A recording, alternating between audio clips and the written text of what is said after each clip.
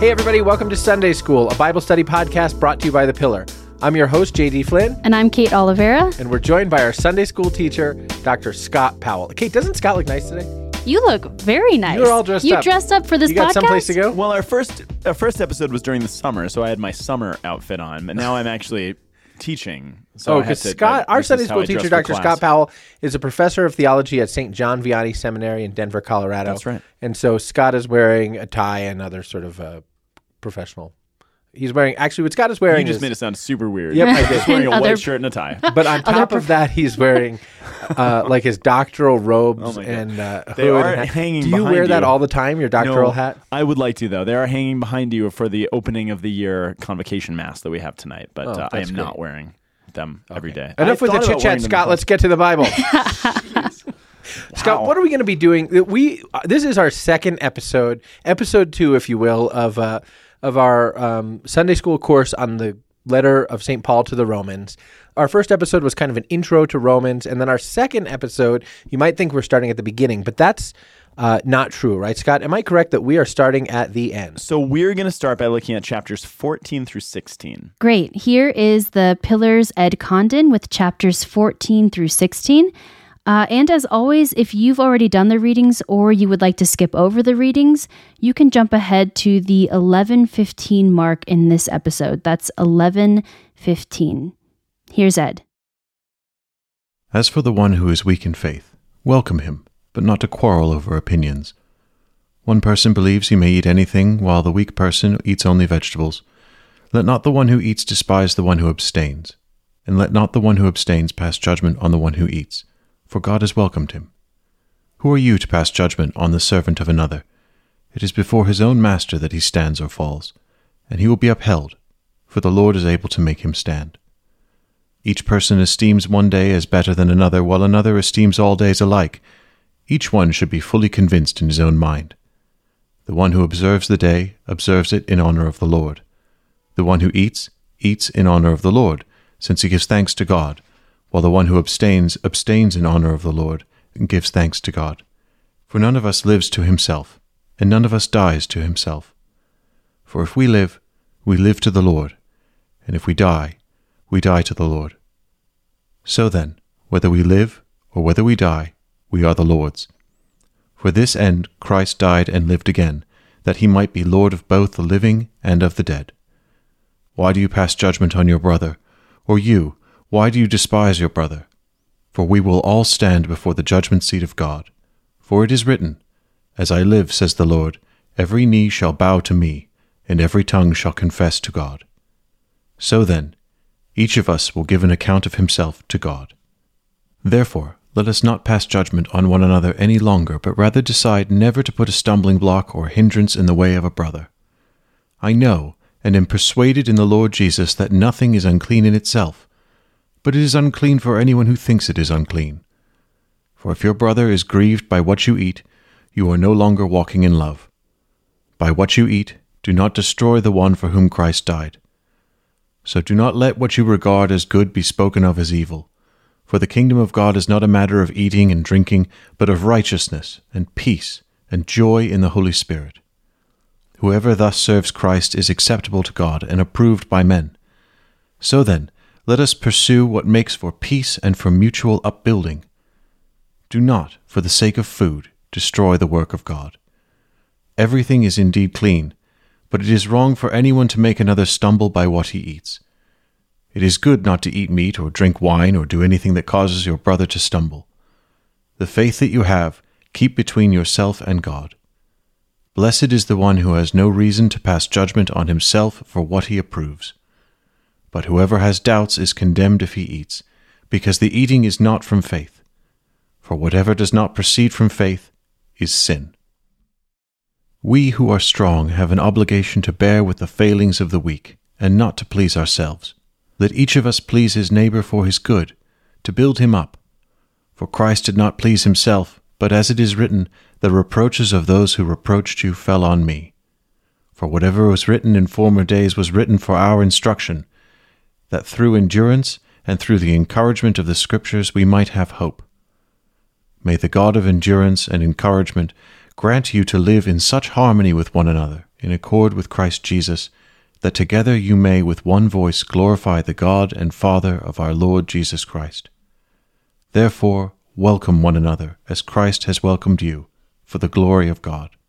For I tell you that Christ became a servant to the circumcised to show God's truthfulness, in order to confirm the promises given to the patriarchs, and in order that the Gentiles might glorify God for his mercy, as it is written, Therefore I will praise you among the Gentiles, and sing to your name. And again it is said, Rejoice, O Gentiles, with his people. And again, Praise the Lord, all you Gentiles, let all the peoples extol him. And again Isaiah says, The root of Jesse will come, even he who arises to rule the Gentiles. In him will the Gentiles hope. May the God of hope fill you all with joy and peace in believing, so that by the power of the Holy Spirit you may abound in hope. I myself am satisfied about you, my brothers, that you yourselves are full of goodness, filled with all knowledge, and able to instruct one another. But on some points I have written to you very boldly by way of reminder, because of the grace given me by God to be a minister of Christ Jesus to the Gentiles in the priestly service of the gospel of God, so that the offering of the Gentiles may be acceptable, sanctified by the Holy Spirit. In Christ Jesus, then, I have reason to be proud of my work for God, for I will not venture to speak of anything except what Christ has accomplished through me, to bring the Gentiles to obedience by word and deed, by the power of signs and wonders, by the power of the Spirit of God, so that from Jerusalem and all the way round to Illyricum I have fulfilled the ministry of the gospel of Christ, and thus I make it my ambition to preach the gospel, not where Christ has already been named, lest I build on someone else's foundation, but as it is written, Those who have never been told of him will see, and those who have never heard will understand. This is the reason why I have so often been hindered in coming to you. But now, since I no longer have any room for work in these regions, and since I have longed for many years to come to you, I hope to see you in passing as I go to Spain, and to be helped on my journey there by you, once I have enjoyed your company for a while. At present, however, I am going to Jerusalem, bringing aid to the saints. For Macedonia and Achaia have been pleased to make some contribution for the poor among the saints at Jerusalem, for they were pleased to do it, and indeed they owe it to them. For if the Gentiles have come to share in their spiritual blessings, they ought also to be of service to them in material blessings. When therefore I have completed this, and have delivered to them what has been collected, I will leave for Spain by way of you. I know that when I come to you, I will come in the fullness of the blessing of Christ. I appeal to you, brothers, by our Lord Jesus Christ and by the love of the Spirit, to strive together with me in your prayers to God on my behalf, that I may be delivered from the unbelievers in Judea, and that my service for Jerusalem may be acceptable to the saints, so that by God's will I may come to you with joy and be refreshed in your company. May the God of peace be with you all. Amen. I commend you to our servant Phoebe, a servant of the church at Cenchrea, that you may welcome her in the Lord in a way worthy of the saints, and help her in whatever way she may need from you, for she has been a patron of many and of myself as well. Greet Prisca and Aquila, my fellow workers in Christ Jesus, who risked their necks for my life, to whom not only I give thanks, but all the churches of the Gentiles give thanks as well. Greet also the church in their house. Greet my beloved Epaenetus, who was the first convert to Christ in Asia. Greet Mary, who has worked hard for you. Greet Andronicus and Junia, my kinsmen and my fellow prisoners. They are well known to the apostles, and they were in Christ before me. Greet Ampliatus, my beloved in the Lord. Greet Urbanus, our fellow worker in Christ, and my beloved Stichus.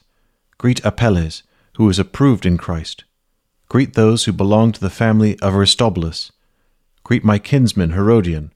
Greet those in the Lord who belong to the family of Narcissus. Greet those workers in the Lord, Tryphania and Tryphosa. Greet the beloved Persis, who has worked hard in the Lord. Greet Rufus, chosen in the Lord, also his mother, who has been a mother to me as well. Greet Asyncritus, Phlegon, Hermes, Patrobas, Hermas, and the brothers who are with them. Greet Philologus, Julia, Nereus and his sister, Olympus and all the saints who are with them. Greet one another with a holy kiss. All the church of Christ greet you. I appeal to you, brothers, to watch out for those who cause divisions and create obstacles contrary to the doctrine that you have been taught. Avoid them. For such persons do not serve our Lord Christ, but their own appetites, and by smooth talk and flattery they deceive the hearts of the naive. For your obedience is known to all, so that I rejoice over you. But I want you to be wise as to what is good, and innocent as to what is evil. The God of peace will soon crush Satan under your feet. The grace of our Lord Jesus Christ be with you. Timothy, my fellow worker, greets you. So do Lucius and Jason and Sosipater, my kinsmen. I, Tertius, who wrote this letter, greet you in the Lord. Gaius, who is host to me and the whole church, greets you. Erastus, the city treasurer, and our brother Quartus greet you. Now to him who is able to strengthen you, according to my gospel and the preaching of Jesus Christ, according to the revelation of the mystery that was kept secret for long ages, but has now been disclosed and through the prophetic writings has been made known to all nations, according to the command of the eternal God, to bring about the obedience of faith. To the only wise God be glory forevermore, through Jesus Christ. Amen.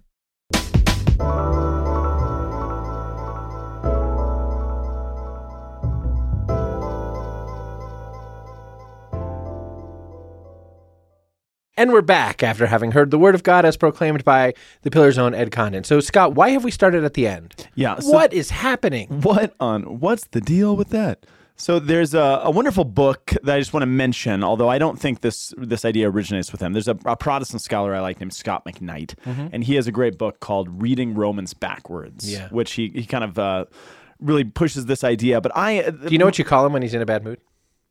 The Dark McKnight. No, that's good. Sounds like you know what you call him when he wakes up? The Dark McKnight Rises. Oh my goodness! How many more? I don't know the name of any other Batman movies, actually. Yeah. All right. Okay. What do you call him when he's born?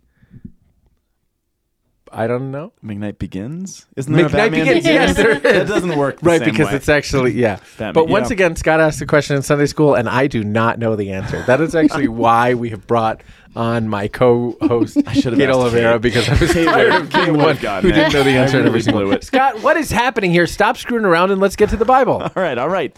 So in a certain sense, the reason that we're reading the book of Romans backwards, in a certain sense, is to save us from fatigue, right? And what I mean by that is that Romans is Paul's longest letter. And I don't think we talked about this last time, but did we talk anything about how Paul's letters are arranged in the New Testament? From longest to shortest. Yeah. Okay, so we mentioned that. So it's placed first. It's not chronologically the first, but it's placed first in the canon of Paul's letters. And the second longest letter is 1 Corinthians, and the third longest letter is 2 Oh, Corinthians. yes, sorry. Then Galatians, Ephesians, Philippians, Colossians. Roman 1st and Catholic 2nd Gentiles Thessalonians. eat pork chops too. Yeah. I don't know what that means. That's the mnemonic for remembering the letters. Romans, Corinthians, Galatians, Ephesians, Philippians, Colossians, 1st and 2nd Thessalonians, 1st and 2nd Timothy, Titus, Philemon. Yeah, there's a lot of T's that are shoved into that too. Roman Catholic Gentiles eat pork chops too because they're not held by kosher anymore. Anyway, that aside, if you look at the history of the study of the book of Romans, so if you were to go into any kind of academic library or seminary library, we happen to be in a seminary, there's so many books that have been written on the book of Romans. Yeah. So many doctoral dissertations and commentaries. Luther, right? Luther was a big Romans guy. Luther, and I'm going to talk about Luther in a minute because he had what I think is he had a lot of problematic views, in my opinion. Yeah. But there's something that he did with Romans that I think is particularly wrong-headed. And actually, it was really Philip Melanchthon who championed this false idea, which we'll get to in a second. But if you go to most of those commentaries in those books, they tend to, if you read them carefully, kind of peter out by chapter 11 or so, which if you think about it is really a shame. So I do a lot of mountain climbing and I like the outdoors. And you guys climbed mountains before? Have you ever done a famous Colorado 14er? Yeah. Are you talking about a false summit here? Talking about a false summit. Yeah. Exactly right. So I think there is some false summits in scholarly writing on the book of Romans. And some people think that we've reached the summit when there's a whole lot more book a to false go. summit is when we think we've gotten to the top, but we have more climbing to do. There's more climbing to do. Yeah. But oftentimes when you I get feel to that way when I'm in the parking lot, actually. Well, We're actually walking up to the seminary to record this podcast. 14er! How much longer? You drove up a 14er recently, didn't you? I did. I'm not making fun of you for that. I'm not judging you for that. I'm just that wasn't meant to be. This is all And I got out and I rode around the top in a little electric scooter that I have for such circumstances. There's no shame in that. We've all been there. Anyway, so yeah, long story short, you tend to get a lot of scholarship on the first kind of 8 or 9 chapters, and you miss, and people will say like, well, he talks about just some practical applications then for the rest of the book. But that's a lot of chapters to talk about just practical applications. Yeah. And one of the things that we've already talked about in this podcast, I think, is that when Paul writes a letter, this is one of the tricky parts of, well, yeah, we talked about this last time. We talked a lot about the nature of letters and how on a certain level you could see it almost as an inefficient way to do theology. I was thinking, I don't think we said this in the podcast last time, but I was thinking about there's a couple of Paul's letters where he says things like, remember all of the things which I taught you, which tells us that at some point in time, Paul probably taught like an intro to Christianity class or something, right, to these church communities. We don't have any of that. We don't have that class. We don't have that curriculum.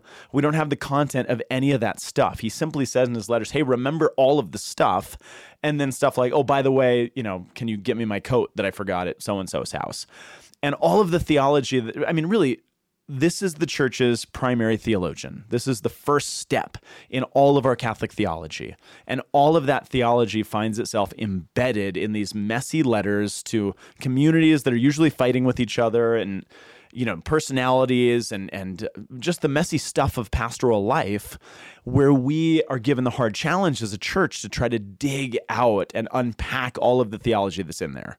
Because Paul didn't write a theological treatise. He didn't give us an RCIA class, right? He gives us letters that are embedded in messy human stories. And JD, you really beautifully said last time how appropriate that is for a faith that's by its nature incarnate, because that means the theology is incarnate in these communities and stuff. Yeah. So Paul's letters are occasional, meaning he writes for particular occasions. Rarely does Paul just write a letter because he happened to be thinking of some stuff. And that's a good thing, right? That's true. It simply is a thing. I don't know if it's good or bad. It's true. It's a true statement. Okay. Great. Yeah, it's a true statement that Paul writes usually to put out a fire or to solve a dispute or to call somebody out, who's misbehaving or something like that. Yeah. He doesn't just say, hey, there's a bunch of theology I want to share with you. This is Paul's Christmas letter. This year we all... Yeah.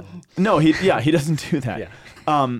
He writes to really messy situations in the church, dealing with pastoral issues. And that's where we get all the theology. It's embedded in that. Yeah. Because it's what's underneath that. Now, if you go into a lot of those... That's really interesting because that speaks actually to Paul holding... Maybe I don't want to be sort of anachronistic here, but that speaks to the way in which the apostles held a Catholic view of revelation, of divine revelation, right? That like it wasn't as if the apostles perceived themselves as writing out sort of scripture which would contain everything in Revelation, but that scripture interplaying with their own teaching, which now we would call sacred tradition. Like there's this, probably. Hey, scripture is referencing, it's not entirely self-referential and self-contained, but referencing this thing which now we would call sacred tradition, a font of revelation, and there's some interplay there. And then Paul, as a bishop, is sort of interpreting between those two things, precisely as is the divine charism of the magisterium. I think that's right. So all of the church's theology of revelation is probably laid out in Paul's own understanding of his relationship between his texts and his teaching. Maybe. I wonder about that. If that's really, I guess we're left to... Yeah, I think that makes sense. I'm sure Paul didn't. I don't know if he's conscious of this. I doubt that Paul considered his own work to be. I wonder if Paul considered that he was contributing to a canon of Scripture. He's got a fairly big head at points. So if anybody could see that, it could be Paul. Well, but that being said, a lot of scholars don't really see what the occasion was for Romans partially because, and this goes back to why are we doing it backwards? Because it's so long. And it's hard to kind of keep a consistent strain of thought through a text that's that long. And it's complicated, and there's a lot of things that he says. Philip Melanchthon, who was kind of a disciple of Martin Luther, championed what's known as the compendium view, is that, well, what is the book of Romans? It's just a big compendium of Christian doctrine. It's where we get Christian doctrine. It's about Jesus and our relationship with him, and that's what it is. And isn't it beautiful? As if there wasn't a fire to put out in Rome, as if there wasn't something in dispute that Paul's trying to solve back in the church community. And it makes the letter into something that it's not. There's are you guys familiar with the Roman road? Is it You both heard of it. That's fine. A road. No. Is it what the Good Samaritan? No. Yes? Rome built roads. Okay. They weren't built in a day. roads. They weren't built in a day. I this say is that good. much right now. What's that? They weren't built in a day. Oh, that's good. No, there are a lot of Roman roads. Rome built lots of roads. Oh, yeah. But the quote unquote Roman road is something that exists in the Protestant tradition, which is kind of an apologetic. You should have said the Via Romani, or I would have known. I'm used to Protestants them don't call it the Via Romani. They totally do. Do they? No, I just want. Oh my gosh! They're never going to use Latin. All the Protestants listening to this podcast We do not. screaming at JD right now. I object. Heaven forbid we talk in Latin. The Roman road, basically what the Roman road is, it was very popular for a long time. It's probably not as used anymore, not as well used anymore. But for a long time, it was a big apologetic and used to try to help convert people and bring them into the faith in Jesus Christ. But it basically was taking 4 passages from the book of Romans and using them to basically prove the gospel, right? And it's like a step-by-step process. So like step 1 is like all have sinned and fall short of the glory of God. So we're all sinners. And then the second one is if we confess with our mouths and believe in our hearts that Jesus is Lord, then we'll be saved. And it's like, and therefore Jesus has saved us, and now we don't need to fear death or principalities or anything else. So it's a little 4-step process that says, okay, we're all sinners. If we profess Jesus, then we'll be saved and everything will be cool, which is fine. And I'm sure God has done great good in people's lives through the Roman road. But I will go so far as to say that most of those passages are taken and wrenched totally out of their context and don't exactly mean what people want them to mean. And I just want to read this because I think it's so problematic, and I kind of, it's frustrating.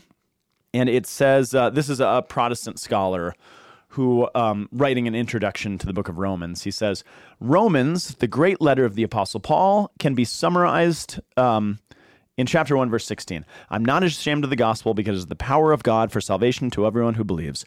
This book is the systematic laying out of the gospel and how it applies to our life.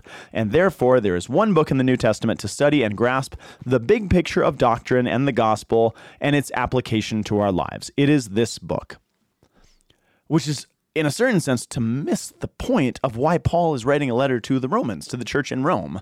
Because again, I like this quote because it encapsulates what a lot of people believe. What Philip Melanchthon, who was sort of the disciple of Martin Luther, championed. It is the compendium. If you want to learn the Christian faith, read Romans and you're good to go. Okay, so if it's not that, what can you learn from reading Romans? What's beautiful, what is the point? What is Paul doing? What's beautiful about this book is that, and how it applies to our lives, is that there are serious pastoral issues happening in this church. Maybe more serious than any of the other churches. Well, that's subjective. Some serious stuff is going on. And Paul uses the occasion of real problems, real strife, real people having real liturgical and ethnic fights with each other, which is the stuff that we all experience every day, to bring to bear the church's theology and the gospel message onto those circumstances.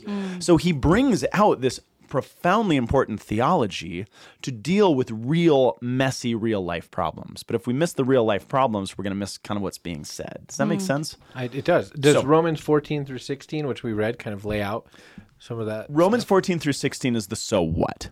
So he has this long letter in which he's unpacking who Jesus is and what the gospel is and why it matters. And then by the time he gets to chapter 14, he gives okay, so this is how this applies to your situation. But again, most scholars have already been exhausted by the time they get to chapter 14 to lose the point of what Paul was saying in the first place. Or do they just dismiss that because they're like, this applied to a community in a specific time, in a specific place that we aren't in? That could be. Yeah. My suspicion is that it's less of that. Yeah. Because it doesn't even get mentioned. Oh, And okay. I think a lot of folks get to chapter 14 and either they're just tired and he's just talking about practical things, or we don't really write about it because we're struggling to figure out how does this apply to me? Because all the other Yeah. stuff seems kind of universal. Now he's talking about meat and days of the week, and I don't really see what that has to do with me, so we'll just kind of call it an appendix. We'll put it as a footnote, and then we can deal with the really So a important lot stuff. of people get Romans wrong. They see it as a compendium. We're not going to make that mistake. 14 through 16 is the so what for us. So what's the so what? So we talked about this, I think, at the end of last time's episode about the time period that this is probably being written into, right? Do you remember this? The early church. 60. So 2 important 67. years. Bam. Nope. Nero. No. The 2 years that Really are bad at important- this. No, it's okay. You guys are awesome. The 2 years that I want you to remember are the year 49 49. and 54. I thought 54. 1054. Great Schism. 1,000 years before that. Book of Romans. What? 1054. Yeah, you're right. That was the 1,000 years before that was the Book of Romans.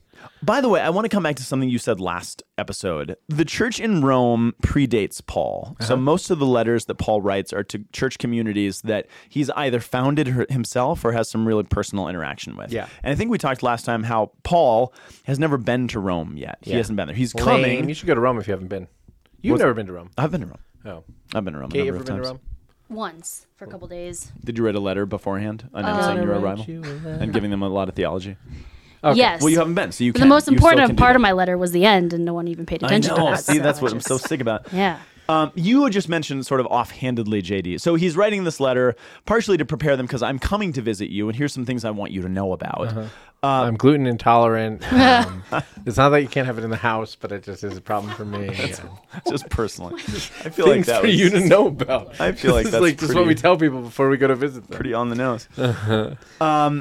Peter was probably not there when Paul writes this letter, and you just kind of offhandedly mentioned like St. Peter having this letter read to the congregation or something. Right. And I was thinking about it afterwards, and nobody knows for sure. I don't think Peter founded this church either, by the way. Nobody knows. This is one of the mysteries of the book of Romans.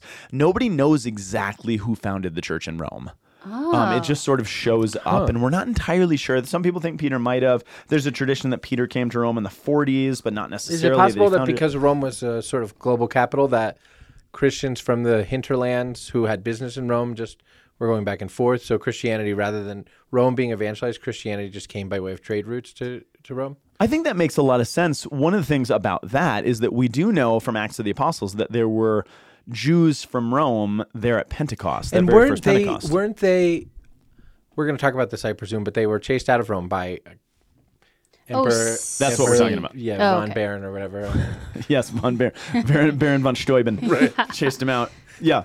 In any case, I just wanted to clarify. I don't think Peter was in the congregation when Paul writes, and I'm pretty definitively know that because at the very end of the letter, Paul gives a lot of greetings. Say hello to so and so, and I greet so and so. Part of who he's greeting are the leaders of the house churches that are in Rome. We know from archaeology that there's at least 12 synagogues that are in Rome, so a huge Jewish population, and presumably a lot of Christians were born out of that. But he would have mentioned Peter. Certainly, he would have mentioned the Pope in his greetings had Peter been there. Yeah. So this is a community that's kind of trying to deal with stuff outside of apostolic authority in a certain sense. Yeah. So I just wanted to note that. But that being said, in the year 49, something really important happens. And in the year 49, again, we mentioned this last time, the Emperor Claudius, who's reigning at the time, expels all the Jewish population from Rome.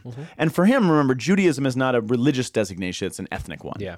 And it says the historian Suetonius says that the Jews were expelled because they were fighting over someone named Chrestus. Oh, yeah. And there's right. debate over is that a person named Chrestus who's riling people up? Is it actually just a garbled version of the name Christ? Which I think is almost certainly the case. Yeah. And Suetonius is just writing a history.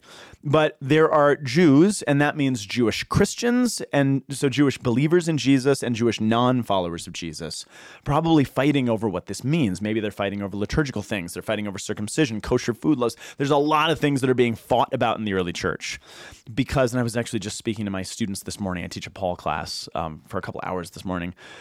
And for so many of Paul's letters, I think the things that we think that Paul is talking about, things like faith versus works, how do you go to heaven and not go to hell?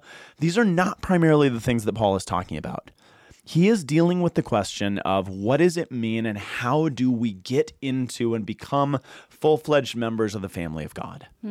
Because I think when Jesus gives his great commission at the end of the Gospel of Matthew and he says, go out to all the nations and make disciples, I don't think, and I don't mean this pejoratively, I don't think the early church, I don't think the apostles are thinking, we're going to go out to all the non-Jews and all the Gentiles and bring them in. Yeah. I think they're hearing there's a lot of Jews that are scattered to the winds in the diaspora and all these far-flung places.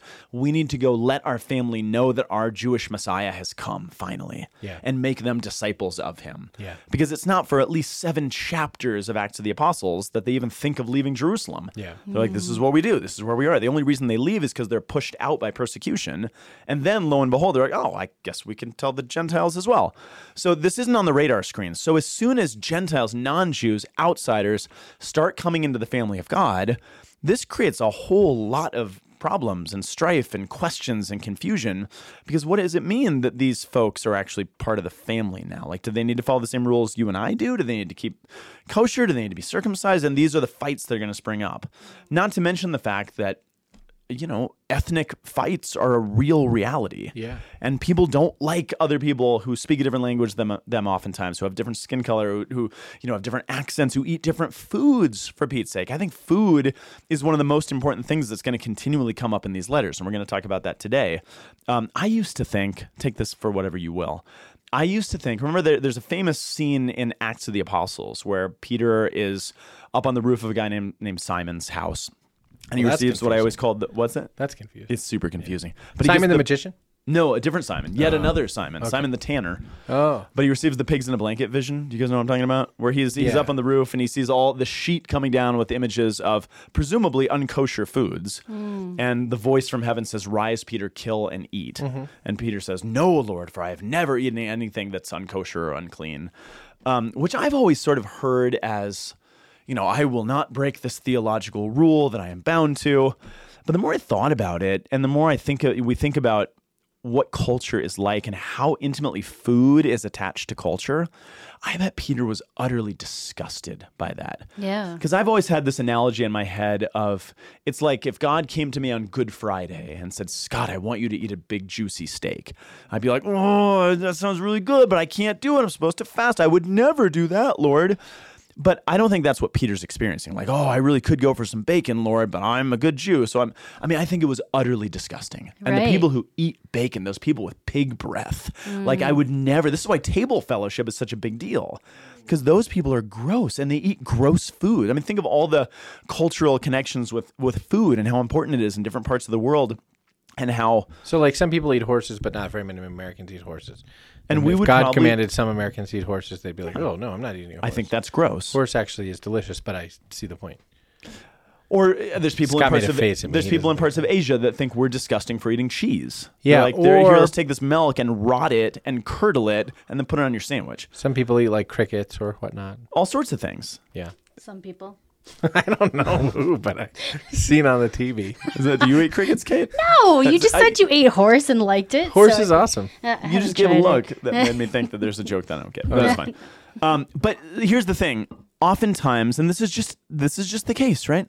Oftentimes with food that we think is disgusting, a lot of people, I think it's very easy to associate the people who eat that food, therefore, are kind of gross. Disgusting. Right? Yeah. They are this socioeconomic class, or they are this culture, and I think that's weird. Or there's a ton of elitism about, in America, one real thing, forget about the horse, there's a ton of elitism about processed food, right? Like, oh, sure. There's a whole religious cult about only eating organic food and like not eating like whole foods. Yeah, only eating whole foods and like, here, there are certain people for whom if God appeared and was like, "Eat this SpaghettiOs 7-Eleven cheeseburger," yeah, you'd be like, I would never. Yeah. I didn't even know 7-Eleven had cheeseburgers. Oh, they're actually awesome. They're hot dogs. They're super good. They're like frozen, and then you put them in that 7-Eleven microwave. You know what I'm talking about? I'm having a visceral reaction because I'm super bougie, and I'm like, oh gosh. But this is what you're talking about. This is what I'm talking about. Yeah. And those people who might eat, or there's people in the parts of this country who eat like possum and squirrel. Like that's actually a real thing. Yeah. But like those people are a different kind of class than us other people. So oftentimes, and this is why it's really important, because you can read these things that are going on in the New Testament and in the letters or Acts of the Apostles and think, oh, these are theological issues that have to be worked out. And there are food laws and there are kosher things, and we're trying to work this stuff out. But it's to ignore how deeply embedded the cultural human realities of that stuff is. And the reason that the Jews and the Gentiles have such a hard time with each other is because in a lot of ways we think those people are gross and we don't like those people, and if we invite them to our house for dinner and we have to have table fellowship, they're going to bring those gross foods. And I know maybe it's theologically acceptable, but they're still gross, and those people are gross because they eat these things. And this is a serious thing, right? And if we divorce those real human realities from what's going on in the letter, then we reduce them to theological abstractions. And that's what we can't do. And that's what the church is wrestling with. So when the New Testament letters, for example, are talking about all of these issues, they're not merely about how do you go to heaven and how do you not go to hell. They're not merely about dealing with theological points from the Old Testament versus New Testament. They're how do you get in, and what does that mean? What does that mean that we let these people into the church? Imagine at your parish, this is a weird example, but take it for whatever you will. And this isn't the right analogy because it doesn't theologically work for us, but I want to problematize it a little bit because I want us to feel what the early church felt. Imagine that an entire mosque shows up at your parish on Sunday. And they're like, look, we've been studying, we've been praying together, we have fallen in love with the Catholic Church, we think this is the truth, and we want to be received. And your pastor's like, praise be to God, let's baptize them, and everyone come up and receive communion at communion time. That sounds awesome. Just like that, though. Just like that, though. Yeah. So some people might say, wow, that's really beautiful. Others would be like, wait, hold on, man. Shouldn't they go through RCIA? Like, you can't just show up. Yeah. And you probably have a diversity of reactions. Now, again, that doesn't theologically work, but it's the kind of shock to the system that a bunch of Gentiles en masse showing up would feel like. Well, you're not circumcised. Like, you didn't do all these laws. Like, I think don't that you very realize what honestly we've been does through? exist in a lot of American parishes. That a very honest pastoral reality that I think some of the priests who listen to this show or people who work in parishes might acknowledge is that there are real tensions in many contemporary American parishes between the customary white congregation and an influx of Hispanic parishioners who have different culture, different food, different I think that's a very real modes of worship. Now, it's very real thing. Not the same, but it is a real pastoral experience that the American church is experiencing right now. Right. And actually, what's super interesting about it, if I can go on a tangent, is there are even Hispanic parishes that are like customarily sort of Hispanic American parishes that are now dealing with giant influxes of immigrants who have different cultures than established Hispanic American communities, and that in itself creates the same kind of real tension. Just between these are different people, they do things differently, and we have this vague sense, maybe in all of those senses, maybe this is what you're getting at, that maybe we can't trust those people, or maybe I'm sure that's there. But I get more of a sense, and that it's complicated. I mean, this is just to say it's really complicated. Yeah. And if we can get that, then these letters are going to be a lot more fruitful. Because that is what Paul is addressing, is this and we don't have the same Gentilization circumstances of the way, which is effectively prior to this a Jewish experience. Yes. So, and again, if we can get that, then the analogies make more sense. Does the book of Romans precede the Council of Jerusalem, at which Peter and Paul had an argument about whether Gentile converts had to do Jewish stuff? I think it comes afterwards. Okay. And there's I know we're not studying Galatians, but there's a lot of dispute and debate over whether the book of Galatians, which deals with a lot of the same themes, just in a shorter letter, comes before or after the Council of Jerusalem. Yeah. And there are some who I think it actually comes beforehand, but not for the reason that a lot of scholars do. And a lot of folks say, well, it couldn't have possibly come after the Council of Jerusalem, because at the Council of Jerusalem, they dealt with all this stuff, and they said this is how Gentiles come in. They're not bound to the kosher food laws and the circumcision. Therefore, if there's a church that's still fighting about that stuff, it had to have been before this. And those of us who are living in the wake of Vatican II or any church council in the history of the church, we know that what church councils fundamentally do is open the door for a bunch of people to fight about things for a long time. So the fact of, yes, I think this does come after the Council of Jerusalem. So you would think to yourself, man, I thought the council figured all this out. They solved all these problems. Why are we still debating this stuff? Well, welcome to living as a Catholic in 2023, right? Right. So yes, I think this stuff has been ironed out, which is why Paul has the sort of authority and credibility to say the things that he says. But again, the debate is not necessarily can they be Christian or not, but it's kind of what kind of Christians ought they be. It's not necessarily, there's probably, you mentioned the trust. Maybe there's some of that. I mean, there's probably almost certainly some of it. But I think more than that, it's like, well, but you're not the same status as us. Like, you can still be in the family of God, but You can't be priests. You can't be... Yeah, maybe that kind of stuff. Or like, you're this a is different our tier. parish, yeah. This is our parish. yeah. Like, you're welcome to come. And but is that what Paul know is your addressing place. specifically in 14 through 16? Okay. 49, they're all kicked out. All the Jews are gone. So as you said, and I already mentioned, there was at least 12 named synagogues that we've discovered archaeologically in Rome, which means there's probably more, which means there's a massive population. So whatever the church looked like, it was like every other ecclesial reality in the world at the time. It was Jewish, right? The priests were Jewish, the bishops were Jewish, the deacons, with some exceptions, some of them were Gentiles, and that's kind of why deacons came about, was to deal with the Gentiles who were being forgotten. There's another great example of food and Gentiles and this weird interaction, so that people don't want to give and help out the Gentile members of the church. So the diaconate had to be established so people didn't get lost. Again, that's a whole different conversation. But in 49, they're all out. They're all kicked out of the city. That's, remember, Paul in chapter 18 of Acts meets Priscilla and Aquila, who had been kicked out of Rome because Claudius had cast them all out. So, 49, they all leave. 54, Claudius is dead. A new emperor has risen to power called Nero, and they're allowed to come back. There's kind of an amnesty, right? So that means in the intervening time, 5 years or so, what is the church? What happens to the church? Well, all that's left are the Gentiles. And again, we know that Rome is a very cosmopolitan place. There's people coming and going from all over the place. I have no doubt that even some of the synagogues had Gentile proselytes or people who were God-fearers, who were kind of, part of the community peripherally or otherwise. So this isn't an uncommon reality. But now they're in charge of everything. They're the only ones left. So now they're the priests, and they're the bishops, and they are the house church leaders, and they are the hosts, and they are everything. So by 54, when the Jews come back, you get the sense, and again, throughout the whole letter, this is all in between the lines. Sometimes explicitly, sometimes not in between the lines.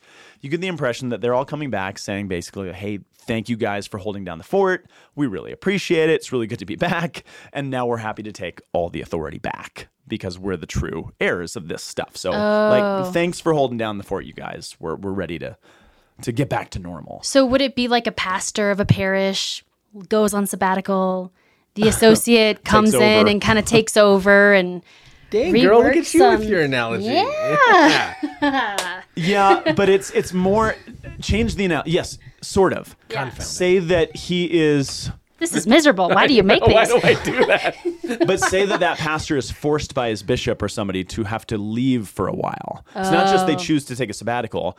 They're removed from ministry for some reason. So they didn't choose to leave. That might have turned out to be illegitimate. Like they didn't do anything wrong, but still they were forced out. Yeah, like the Jesuits exiled from Nicaragua. If they came back to the Jesuit parish. Exactly. It was And then taken over by the Nicaraguan diocesan Yeah, that's priests. a good example. And they come back and they're like, okay, Bam. read the pillar if you want to know more. I feel like I set the foundation for Really you. did.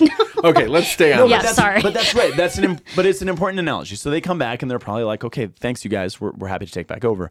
And on the flip side, the parochial vicar, the Gentiles who've taken over are like, whoa, like we're happy you're back, but it's been 5 years and like things are different now. Yeah. And you better get used to it. So like take your seat because we're in charge now. Yeah. And so there is on the surface this real ethnic dispute of like, who do you think you guys are? Like, you're lucky we let you into the family of God. We've been doing this stuff for thousands of years and we have the covenants, we have everything. Like, we let you come here. We let you convert. Now you're part of the family. Who do you think you are to take it over? Right. And on the flip side, and again, I'm not just putting words in their mouth. You really do see these things coming out in the letter.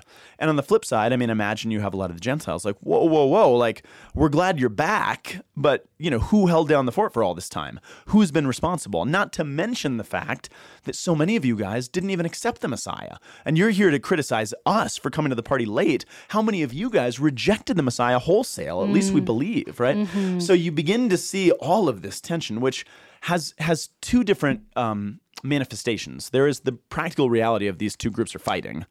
But there's a deeper question, and this is what the book of Romans is all about. This was a very long way into what is Romans about. And what Romans is about is the question of God's integrity. Because what this does is, yes, there's the real ethnic dispute. There's all the analogies we can think of which are true. But the analogies break down at a point when you realize that the Jewish people, the people of Israel, are the chosen people of God, explicitly stated as such throughout the Old Testament. They are God's special possession, his segulah, the royal priesthood, the people set apart, right? And if now the people who are God's special possession have been cast out and kicked to the back of the room and have to take the seats in the back of the bus or whatever it is, what does that say about God's promises? Because it's not just we don't like sitting back here, we don't like not being in authority. Yes, I'm sure that's going on. But it does raise the deeper question of, but God promised us that we're his chosen ones. And now what does it mean for God's faithfulness? What does it mean for God's integrity, for God's promises, if the world doesn't look that way anymore? Has God forgotten us? Has he moved on? Is God that capricious that he would just say, you're my chosen people, and now I've moved on to somebody else? There's a terrible school of theology that exists out there called replacement theology. You guys familiar with that? No. JD, you have your hand up? Yeah, but go ahead. I have a question, but go ahead. Replacement theology says, in a grossly oversimplified way, God chose to work through Israel. They were his chosen covenant people. They failed. So God said, scrap that. Let's move on to somebody else. Maybe they can do better, i.e. the Gentiles. That's awful. As you can see, that's terrible But the church theology. is Israel, and Israel is the church. Right. But you can also see, if you're a first century Jewish Christian, and so many of your family have rejected the Messiah, and now the rest of the church is being overtaken by the Gentiles, and all of a sudden the chosen people of God have no status anymore. Yeah. It does raise the important question, like, I know the church is Israel and Israel is the church, but it certainly doesn't look like it. Yeah. It certainly doesn't feel like it. Yeah. So can God be trusted or not? That's why Paul writes the book. And if you understand why he's writing the book, the theological treatise of it, that God is faithful and trustworthy, and this is how we know that, it makes more sense. It becomes more palatable, and it has much more application to it. Yeah. Does that make sense? Yeah, I does. think Okay, so. JD, you have a question. Do you think that Jesus maybe anticipated that when he talks about when he's in Israel and he talks about taking the least place at the banquet and the lowest place at the table? Oh, that specifically. He obviously has a Gentile subplot throughout Yeah, the Gospels in right. which he is bringing other people sheep in. and. That's But I wonder That's if there's interesting. some. Maybe. Does Paul make reference to that at all? he doesn't, not explicitly. Okay.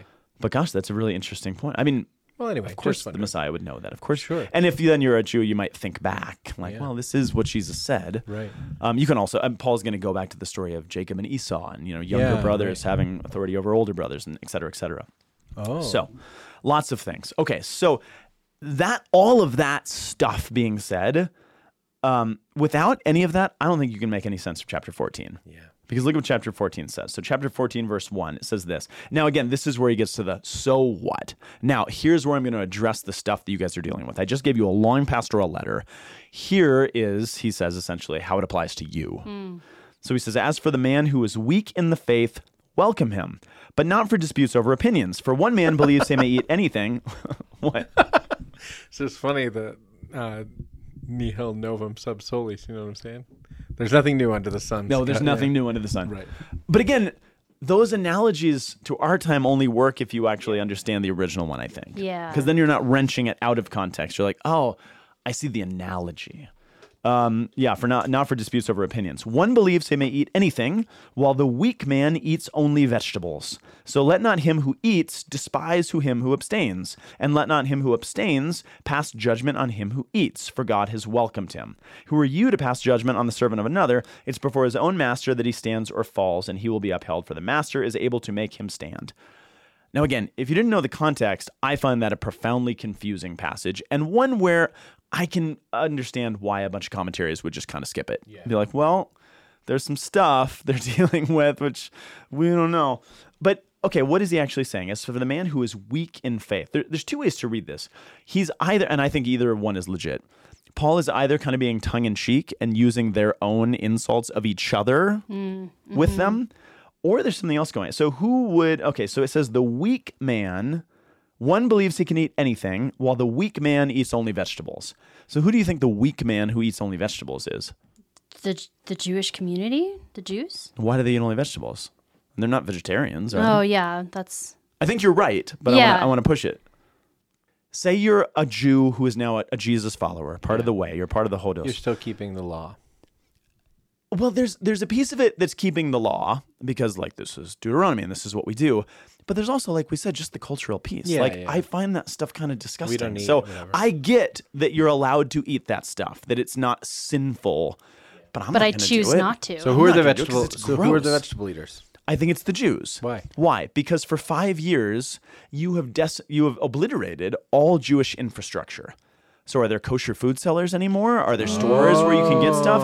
In 1 Corinthians, he talks a lot about meat that may have been offered to idols that you just don't know where it came from. Maybe. So if you can't guarantee that you're going to have kosher meat, because that's what you, even if you understand, like, it's not sinful, but I'm not going to eat it. I mean, it's not sinful for someone who's gluten intolerant to eat gluten, but you're not going to eat it. So there's probably some who are saying, look, I'm just not going to eat any meat. Or if you're at somebody's house where you don't know where the meat came from, you're probably just going to eat vegetables. So you could take it as though the Gentiles are calling them weak, or it's simply the reality that how do they stand sort of politically and ecclesially? They're in the weak position now because they're not in power. I thought it was because they didn't have enough protein. I really did. I thought that that's the thing. It could be. But I think it's the power structure. They're now weak. They don't have power, the authority leaders anymore. are the lower. And they're the Jews who are keeping kosher. And what do you have, though?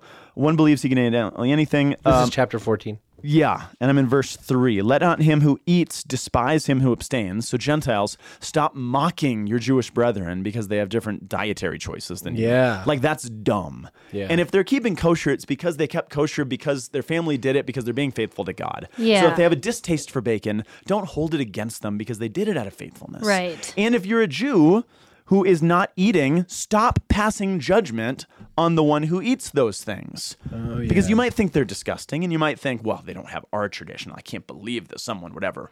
And it's not only Gentiles, it's probably the degree to which Jews are integrating into the predominant cultural motif, right? Maybe so, which could get you in really hot some water, Jewish right? Christians are keeping the thing, and some Jewish Christians are like, well...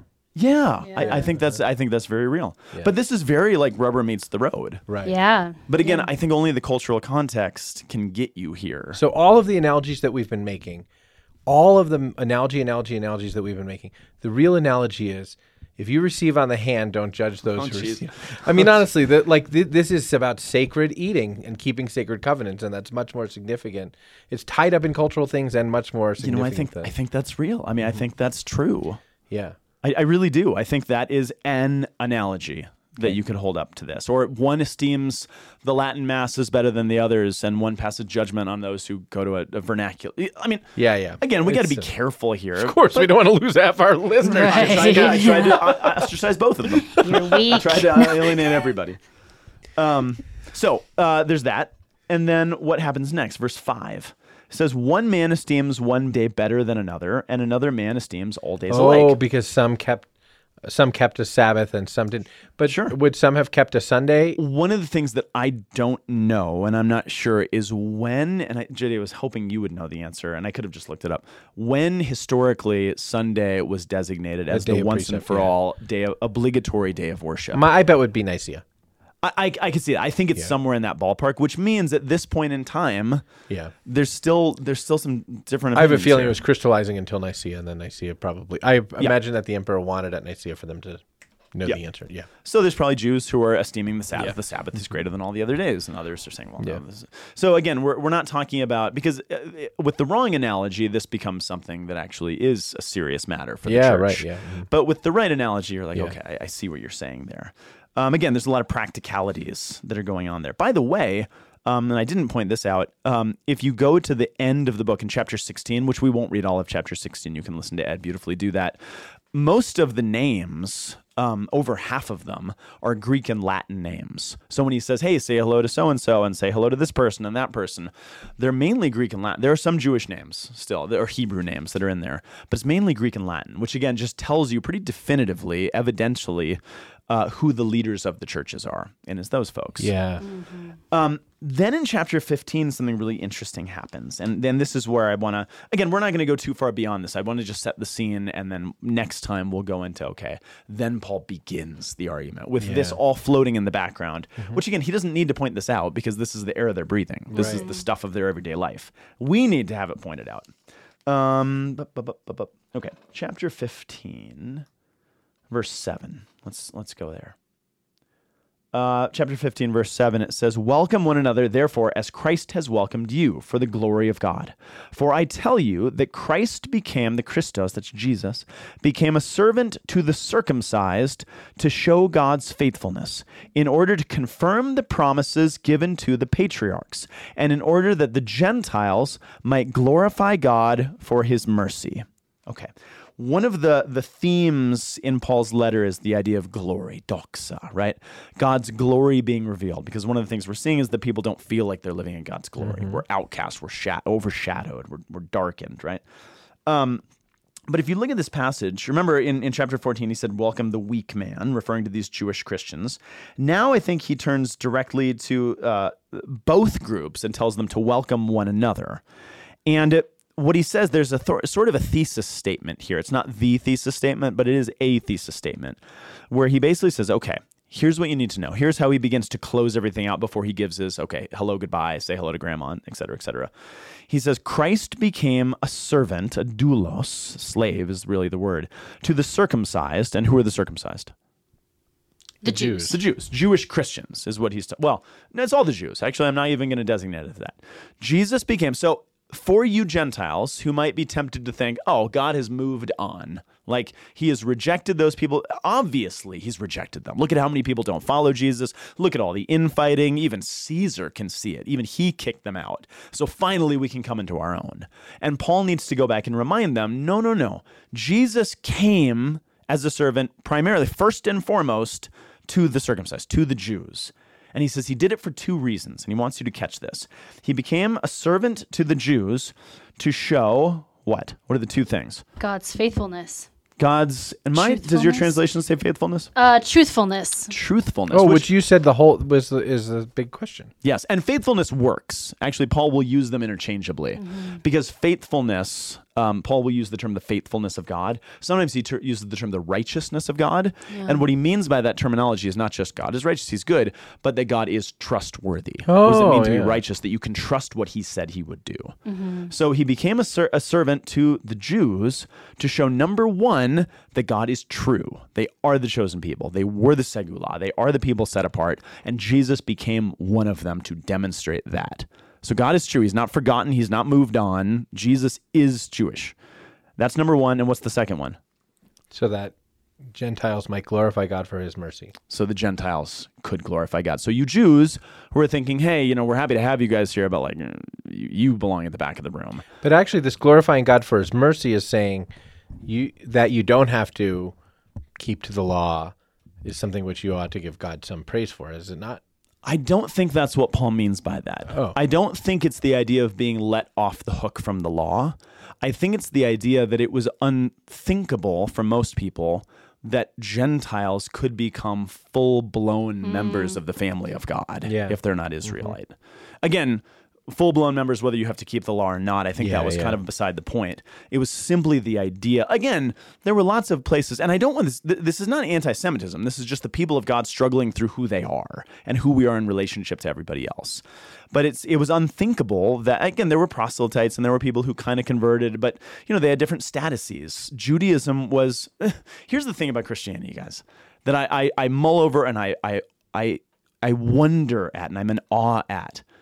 And I think I'm right in saying this. Christianity is the first religion on the face of the earth, certainly the first major one, that was not based in ethnicity. And I can't think of a single other religion that has ever existed prior to Christianity that was not primarily ethnic or nationalistic, right? Every religion is tied to a people and to a place. Only Christianity says it's all races, all peoples, all ethnicities are drawn into this. Yes, it came out of Judaism, of course, for the sake of all of the nations, which inevitably is going to bring up a lot of problems because that's never happened before. It really hasn't, right? And for the most part, in the ancient world, and especially the ancient Near East, empires, nations, kingdoms were all directly attached to their gods. You were a part of this kingdom because you believed in their gods, and these gods were directly attached to the political and military realities of these nations. Never before had a religion thought to break down all these barriers and become a universal thing. No one had dreamt of doing that, right? You're mulling over that. Well, I was just thinking, some religions are probably syntheses of tribal religions, which in fact formed a nation or people. Yes. I mean, Hinduism is a great example, right? But prior to Christianity. No, I know. But doesn't Hinduism predate Christianity? Oh, yeah, certainly. Yeah, like Hinduism is the amalgamation of various kind of tribal cultic practices that begin to form a sort of synthetic whole. Yes. Synthesize. But that's actually the opposite, right? Whereas Christianity... It's kind of the opposite. Yeah, no. So, yeah, I think you're absolutely right. Yeah. Which is just fascinating. And Yeah. again, if we remember that, because again, we kind of take this for granted, especially people in this part of the world where we are with the ethnic backgrounds that we presumably have, we don't have to worry about this much. We just don't think about it. We're the kind of other end of this question. But if you're on the front end of that question, this is a real thing. This is Something hard to wrap your entirely new, yeah. entirely new, completely novel. So, number one, Jesus became a servant to the Jewish people to fulfill the promises he made to the Jewish people. And number two, so that the Gentiles might glorify God for his mercy. That, oh my gosh, there is one God who has allowed everyone to be a part of this family. Yeah. Which, again, it could sound like a bumper sticker if you think about if you forget the fact that this is unheard of in the world. So what he's going to do now, and this is where it seems like he's just going to kind of cherry pick some scriptures and throw them out. He doesn't. He very methodically, at the very end of this letter, as he closes the whole story, he's going to bring them together and show from the Jewish scriptures that this has always been a part of God's plan. Because remember, that's his underlying theme here, that God is faithful and trustworthy to his promises from the beginning. And that he's telling his principal argument here in this paragraph is to the Jewish Christians because they're the ones with whom the Jewish scripture will resonate, right? Yes. I don't know if you could separate it that neatly, though. Number one, I think the process of people coming into the church was a lot more in-depth and intense than it is nowadays. Yeah, so I think the Gentiles would have very well known the Hebrew scriptures. But also, I think he really very much wants the Gentiles to hear this as well. Like, To whatever validate. you're being told, this is what the scriptures say. Oh, yeah, whatever you've sure. been taught or whatever you're hearing murmured about by these people who are a part of the chosen people of God, Right. this is what their holy book says. Right. So it's a both and though. So look at what he says, and we'll kind of close up on this note.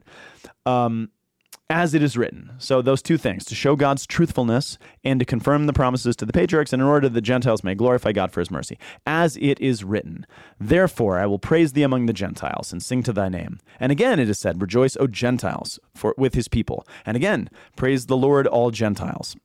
And let all the peoples praise him. And further, Isaiah says, the root of Jesse shall come, he who rises to rule the Gentiles. In him shall the Gentiles hope. May the God of hope fill you with all the joy and peace and believing, so that by the power of the Holy Spirit you may abound in hope. So this is a message of hope. Now, you almost get the impression in this, Paul just like got out his little concordance and he's like, okay, where can I find the word Gentile, right? And he's just like, okay, here's 4 passages. Great, I'll throw them out there. But what he's done is really, really systematic. And again, we'll kind of close up on this. Do you guys know what our Hebrew friends call their Bible? Torah? No, that sometimes is shorthand. Confound it. Midrash? It's called the Tanakh. Tanakh. Have you guys heard that Yes, before? Okay. yeah. Do you know what the word Tanakh is? So you can go on Amazon and search for Tanakh, and you'd find a bunch of Hebrew Bibles. Tanakh is an acronym, TNK, because in Hebrew there's actually no written vowels, so you have to kind of insert the vowels. So TNK, and TNK is an acronym that stands for the 3 major parts that make up the Hebrew Scriptures. So T stands for what you just said. Torah. The Torah, maybe Tetragrammaton, is that what that's the name of God? Right. Yeah, the Torah, and what is, formally speaking, the No, Torah? I was going to say tetrahedron. What's that? Not a that. shape, It's a okay. shape. It's a geometric Confound shape. it. Okay. Torah? Yeah, the Torah. What is the Torah, though? The law. Yes. The first 5 books. Yeah, the first 5 books: Genesis, Exodus, Leviticus, Numbers, and Deuteronomy. Okay. Sometimes called the Pentateuch. That's what I was going to yeah. say when I Pentateuch said and Torah are tetrahedron. the exact same thing. Okay. So what is foundational of the scriptures? It's the Torah, the Pentateuch, those first 5 books, right? They kind of form the prehistory and all the stuff. Yeah, blessed is the man who meditates on the Torah on of the Lord day and night. Sometimes it is used as a shorthand for everything. Yeah. But the reason it's the law par excellence shows up in Deuteronomy. That would be which is great the for heart- someone's coronation, am I right? I think that was supposed to be. I was about to get nerdy. No, that was something. That's at the Davidic King's coronation. That was from the Davidic King's coronation. If you want to learn more about that, listen to the Psalm season of Sunday School, Psalm season, which is All right. actually pretty good. It's not So, bad. Torah. N stands for. Anybody know? This is a hard one. It's Nevi'im. Nevi'im. Not Nebuchadnezzar. I've never heard that. Nevi'im. Nevi'im is the Hebrew word that means prophets. Okay. Oh, yeah. Oh, yeah. That So, makes sense. and the Hebrews would divide it as the former prophets and the latter prophets. Yeah. So if you think about Joshua and Judges and 1st and 2nd Kings and Samuel, those are all considered prophetic books. Yeah. They're the former prophets. Because a prophet, remember, for the Hebrews, that's not just somebody who tells the future. Yeah. It's someone who gives us insight into what God is doing in the sees world. the presence of God in the world. Yeah, so those books are all considered prophetic, and then the formal, like Isaiah, Jeremiah, those are Amos, the latter Obadiah. prophets. Amos, Amos, Obadiah. So the middle part of the scriptures is the Nevi'im, the prophets. And then the third, the K is the word Ketuvim, which literally just means writings, which sounds like the junk drawer, but it's not. It means like the Psalms, which are songs, which we have a great season in Sunday school. The Ecclesiastes, the wisdom literature, the Proverbs, wisdom sayings. So that makes up the third chunk of what is the Hebrew Scriptures. So Tanakh, just a little crash course in that. Why do I point all this out, Scott?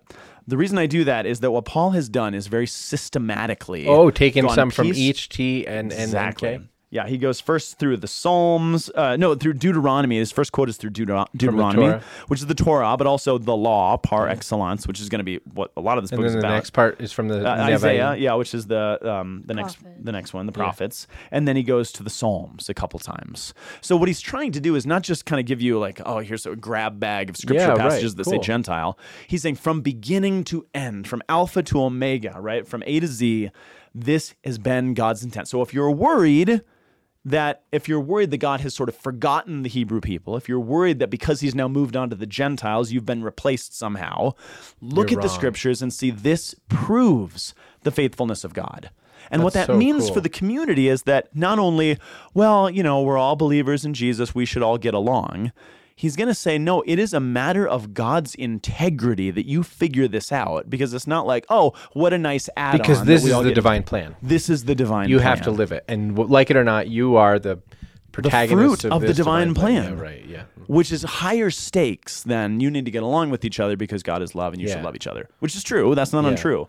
But what he's saying is something far different and far more important. I do that with my children, right? I tell my children all the time, like, God willed us to be a family, so you have to get along because it's God's will, right? Yes, that's exactly it. God willed that you guys who hate each other, and you guys don't like the pork breath people over there, and you guys don't like those Torah believing people over there. Right. God, what did you say? You said it so well. Willed it for us to be a family. He willed it for us to be a family. Yeah. Which is a really important message. And that is what he's then going to go back to chapter 1 and piece by piece show you that God has done. Wow. And he's going to show you exactly how that is before he gets to the so what here. Isn't it amazing how much depth and richness there is in Scripture? I realize how silly that sounds when I say that loud, but isn't it amazing how much depth and richness there is in Scripture? It is amazing. I mean, in the readings right now, it's Romans, right? And sometimes I feel like the readings in church, when it's like from the letter of the Romans, it's like, I greet you and God is so, and it's just like, oh my gosh, we're going to get to the, you know what I mean? And there's so much depth here. Yeah, exactly. My favorite part of Sunday school is that things that I would just skim over suddenly come alive with so much depth and richness. Yeah, Thank and you the for things that we Doctor. often skip over are the ones that the original audiences would have been zeroed like, in the whoa, most. geez, Like, can you believe this is provocative? Yeah. Yes. So right. what are we going to talk about next week that's provocative? So next week, we're going to, again, go back to the beginning. And what Paul is going to do from chapter 1 through chapter 3 is he's basically going to start with the bad news. Because, again, we're dealing with a lot of very big-headed people, presumably, who are thinking, I believe I belong in charge. No, I belong in charge, and you're worse than I am, and you're lucky I let you in, blah, blah, blah. So he's going to rip them all apart. Okay. And he's going to be, and this is where the Roman road, it is not untrue, but it's like all have sinned and fall short of the glory of God. In other words, you both stink. Yeah. And neither of you actually have any right to be. This is where the mercy piece comes in that we just talked about. Yeah. They're glorifying God for his mercy. You Jews, too, should glorify God for his mercy if you actually understood your story. Yeah. Right. And what a mess we all are. And again, it's not about the Jews. It's about the people of God. Yeah. Often we fall short. Yeah. And we mess it up. So he's going to tear them down, and then he's going to build them up and be like, if you actually, it's the analogy a professor of mine always gave. Imagine you, and I'll leave you with this. Imagine you go to the doctor one day and you go in for a physical or something, and you find out through this physical that you have, I forget how the stages work, like stage 3 cancer, right? Things are very bad and you have a few months to live. Yeah. You had no idea that has happened. You had no idea that any of this was going on. And the doctor tells you, but good news, we've just found the cure. And I'm going to give it to you right now, and everything is fine. And you're like, oh, well, that was weird. Like, Yeah, why did okay. Which is a different reality than if you've been struggling and suffering under the weight of an illness or a family member who has had cancer and watched them deteriorate and then find out, oh, but we have the cure. That's a different reality than, oh, I didn't know I was sick to begin with, and now I've been cured. Cool. I'm going to go about my life. Yeah. He needs to show them and really stress to them that the reality of sin gone haywire in the world has affected you more deeply than you realize. And if you get that, if you feel the weight of that, then you can appreciate what Jesus has done. Yeah. But you're both so big-headed, you've ignored it from both sides. So that's what we're going to look at next time. Wow, Great. that's the weight of a hippopotamus. That's incredible. Yeah. Yes.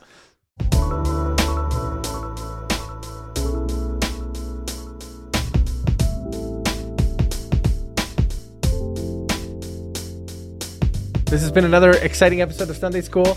We will be back next week for all of that. It will be fantastic. Dr. Powell, thanks. I'm your host, JD Flynn. I'm Kate Oliveira. Sunday School is a production of Pillar Media and NJD Production. Our executive producer is also Kate Oliveira. You guys have the same name. That's so cool. It is. People get What a confused. coincidence. Our Sunday School teacher is Scott Powell, and we will be back. God bless you guys.